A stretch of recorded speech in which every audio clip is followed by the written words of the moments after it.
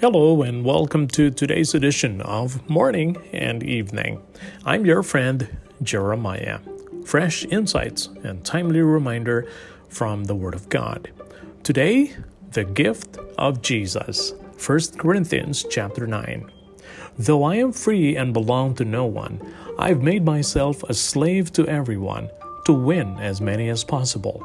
I've become all things to all people, so that by all possible means I might save some.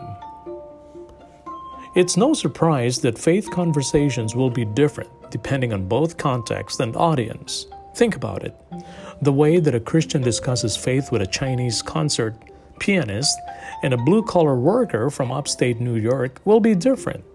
What about sharing with a Muslim imam or a Hollywood playboy? Imagine a faith discussion with a middle school boy versus an Ivy League feminist. Think about the vast differences in struggles, concerns, and worldviews. Each conversation must look and sound different. For this reason, Christians are called to take different approaches to sharing the gospel of Jesus with different people. The Apostle Paul talks about this concept in 1 Corinthians. Paul explained his willingness to put aside his own personal preferences and personal priorities in order to show interest in another person. Why? So that he might show them Christ in a way that they understand and that's meaningful to them. It's the ultimate in unselfishness to meet someone where they are with genuine care and respect in hopes of helping them come to know Jesus. So, what about you?